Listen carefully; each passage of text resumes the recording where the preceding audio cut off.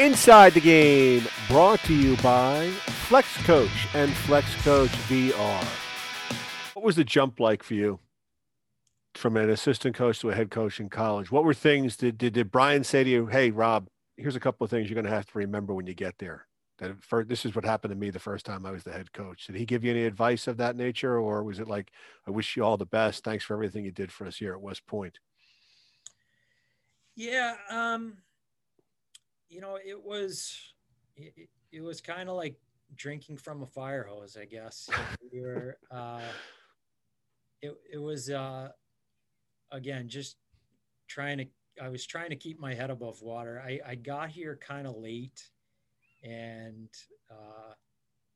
we had lost some players late, so our team was we were kind of in a tough spot, and I had a little bit of a late start, so um, I was just trying to kind of figure out everything on the fly, and it was a really busy, difficult first year, and I just we were scratching and clawing for every point that year, I remember. And then when the season we got into the playoffs, which was great. That was a good accomplishment for us at the time. And I remember just losing out and getting on the bus, and I felt like that was the first time I had taken a deep breath in 10 months. It was a difficult introduction, but How was it to inherit a guy's team? You didn't recruit any of these players. Was it tough to come in and kind of institute what you wanted to do and put that together and say, hey guys, the last guy was, he's gone. I'm in charge now. Here's the situation. You didn't recruit any of these kids. So these are all somebody else's kids. Was that transition very tough for you? it was, yeah, it was, because Hamilton had won the regular season championship in our league that year, the year before I got here. So you had a team that was successful, so they were doing certain things a certain way and having success with that, so, and again, they're grown men, you're dealing with men, and to come down, and it doesn't make sense to come in and tear down something that is working well. So it was, I really had to be sensitive to that. I tried to kind of learn, how were things done here? How are things done at the school? What's the culture of the school? What are the expectations of the athletic department? Um, and had to do things the way that I wanted to as well, and had to kind of balance all that. And yeah, it's very tough. Did you have to hire your own assistants, have to bring in your own staff, or was it people who stayed over from the last group to stay on board with you? Yeah, that was another part of it. So our assistant coach, Graham Johnson, was here for just a couple of weeks, I think, or maybe a month. Um, and then he left in September, right around Labor Day, which is a tough time to lose an assistant, because that's when recruiting really starts Mm-hmm. for the next year. That's when all the showcases are and everything. But he got an opportunity in the USHL, which was really good for him. So that added to it. Yeah, I had to find an assistant late in the process. We ended up getting Kenny Scuderi was our assistant that year, who was a really, really bright hockey guy, but had never recruited before. So that was all new. And yeah, it was eat, sleep hockey. Biggest difference between coming from a D1 program where you were to a D3 program? So from like the running of the program, or the level Just of, overall, what's it like? The culture? I mean, it's D3. You're not giving out scholarships, or do you give out scholarships? Division 1, the compete level is going to be the same wherever you go. But in the D3 world, there's not as much, there could be pressure, but there might not be as much pressure on you. There's a lot of alumni that want to see you win, be successful, but academics is probably more stressed at times in the D3 world because of where you are. None of these guys are going to the NHL, or maybe very few are going to get a sniff. They're here just to play hockey, have a great 4 years, and move on with their lives. Kind of what was it like for you to come from D1 down to D3, or there really isn't much of a change coming from D1 to D3? Yeah, well, it depends on where you are. You know, going from, like, say, the Big Ten Mm-hmm. to D3, that's going to be a different solar system. That's a big change, going from an Ivy League school maybe to an SCAC school. Pretty similar. Yeah. And I felt like that's kind of where I was, like, coming from Army. It was really actually great preparation to coach at a school like Hamilton, and people kind of, are shocked a lot of times when I say that, but my job was very similar. I was dealing with,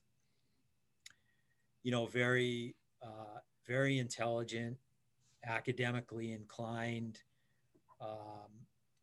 student athletes that were under a ton of stress, and I got here to Hamilton. It's really the same thing, so I really felt like that was good preparation for me to come here.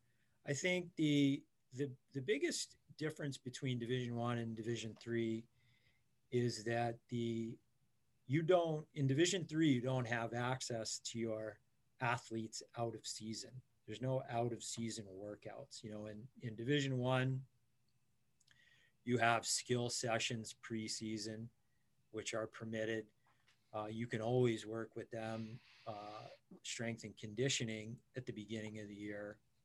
Then you go into your season, and then in the postseason, you have access to them for strength and conditioning, leadership, things like that. So you're always able to build relationships and to build your culture. And you get to Division III, you don't have that. You don't have access to them in the preseason or the postseason. And it really gets hard to build your culture, to deliver your message, to stay connected to the players. And that's the thing that that's what I've missed about Division I. And, that's been a big, Are you able to at least talk to the players? Like, if you see them on campus, or can they come by the office and talk to you about different things, or it's just completely off limits? Can't talk to them about conditioning, can't talk to them about any of that stuff. No, you can speak with your athletes. I mean, what I try to do is come, pre and post season. I just try I try to go to the cafeteria. I'll sit in the cafeteria for an hour or two and, try to see people as they come in and just stay connected with them, see how they're doing. And, you really need to, like you had talked about this earlier, you really need to work with your upperclassmen and your leaders to build that culture and pass that down, and teach the underclassmen this is how we do things here. Because while nothing is mandatory out of season, if your team if they're not training in the off season, you're not going to be a very successful team when you're in season. So it's really on the players to develop that in Division III. What's the type of player you're looking for at Hamilton? Like, if, let's say, a young man's coming to you, or do you seek these gentlemen out, or do you, do they come to you? I mean, it's different. Division I, they're recruiting all over the place. Everyone's, going after all certain players. Is there a type of player, a type of person you look for to come for your program? Is there a Rob Haberbush kind of a guy? Yeah, absolutely. There is. That's, something that, like I said, I think that we've gotten a lot better at, and has led to a lot of our success. So we are definitely out recruiting. I talked about my recruiting experience back in the 80s. That doesn't exist anymore. You're not going to survive even in Division III college hockey. It's incredibly competitive, and it's amazing the caliber of players that we are able to get here. Could some of these guys have made Division I? Yeah, we have several players. I think we have every year, 3 to 5 players that could easily be on Division I rosters in, right place, right time. So you have to work to get those players to come. So we're definitely out recruiting a lot. It's a lot of time. It's a real coordinated effort. And that, like I said, that I think that's where we've made a lot of strides, is just trying to identify the type of people and players that we want. So, and for us here at Hamilton, we're basically looking for 2 things. We're looking for character people that compete, and if you do those things, then we'll look at you. We want good citizens that will represent our program and the school well, and we're looking for people that are going to play hard, that they care. Doesn't mean that you run around and you're going to try to put people in the hospital. Like competing, but you need to care. You need to play hard within your game. Like, Tom Wilson and Nicholas Backstrom, mm-hmm. They both compete. They both compete differently, right? Wilson is very aggressive, very physical. Backstrom is going to work to get and keep the puck and take hits to make plays, but they both compete really hard, so those are the things that we look for. And then if you do those things, then we're gonna, then we will recruit you, and then positionally we have ways that we would like to play, and we'll look for those things, but we're not going to sacrifice character or competitiveness to play a certain way. Let's say you recruit a young man to come to the school and he plays a certain position. We're not going to go into a position, but you need somebody else to do something for you. Maybe he has to play. He's coming in, he's a goal scorer, but you say to him, I already have 6 goal scorers on my first 2 lines. I need you to play the 3rd line or the 4th line to be part of my checking line. How do you have that conversation with a young man and say, look, this is where you are right now in my program. You work hard, you might get a shot to move up. Guys will graduate, guys will move on, but right now, this is where I need you. How do you break that down and have that discussion with them? Just very honestly, that's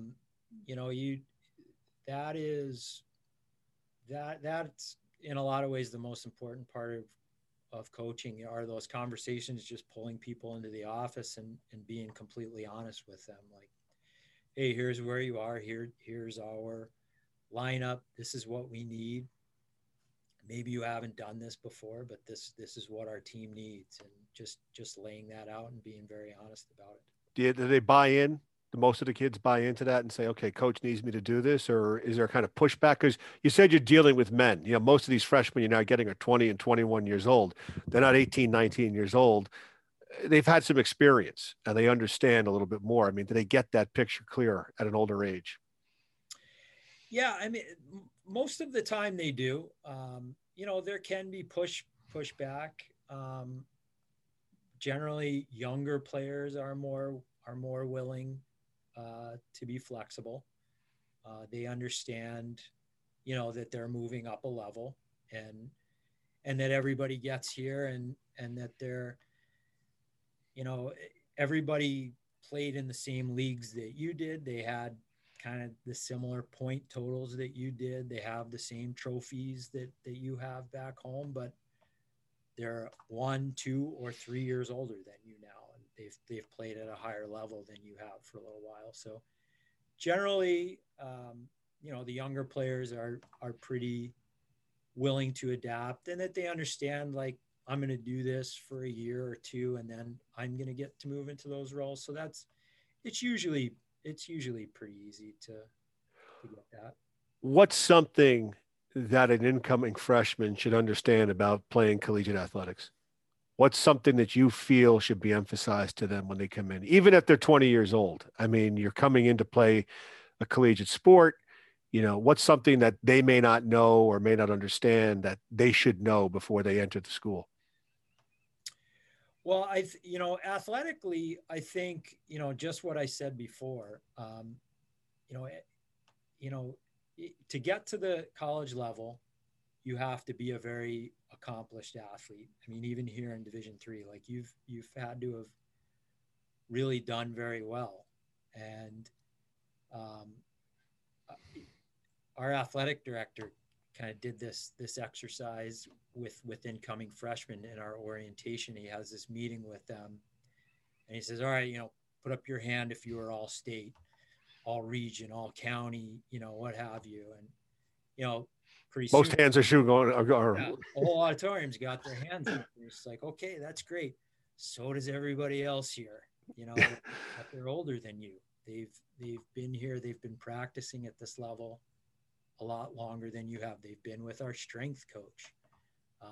They've played games. They have experience at this level, and it's going to take time for you usually to get to that level. And if everybody's doing their job, it's going to be hard for you to get into the lineup as a freshman. Like if you expect to take someone's job when you're a freshman, you have to be open to the possibility that your job is going to be taken when you're a senior by a freshman. Yeah. Freshmen always come in thinking I should be playing. Yes, that's what I'm going at. 3 years later, that senior says he shouldn't be playing. Freshman playing. So I think just that it's going to take time because you're moving up a level, and there's some pretty good players ahead of you now. Let's break down for a minute now. What should parents ask coaches about coming to their schools? What's some of the things parents should be looking for in a program for their kid at the collegiate level? I mean, me personally, if I'm a parent, which I am, I have a young daughter. She's not college age yet, but if my daughter is going to college, maybe she will someday to play athletics. I'm hoping that the program is going to stress academics, that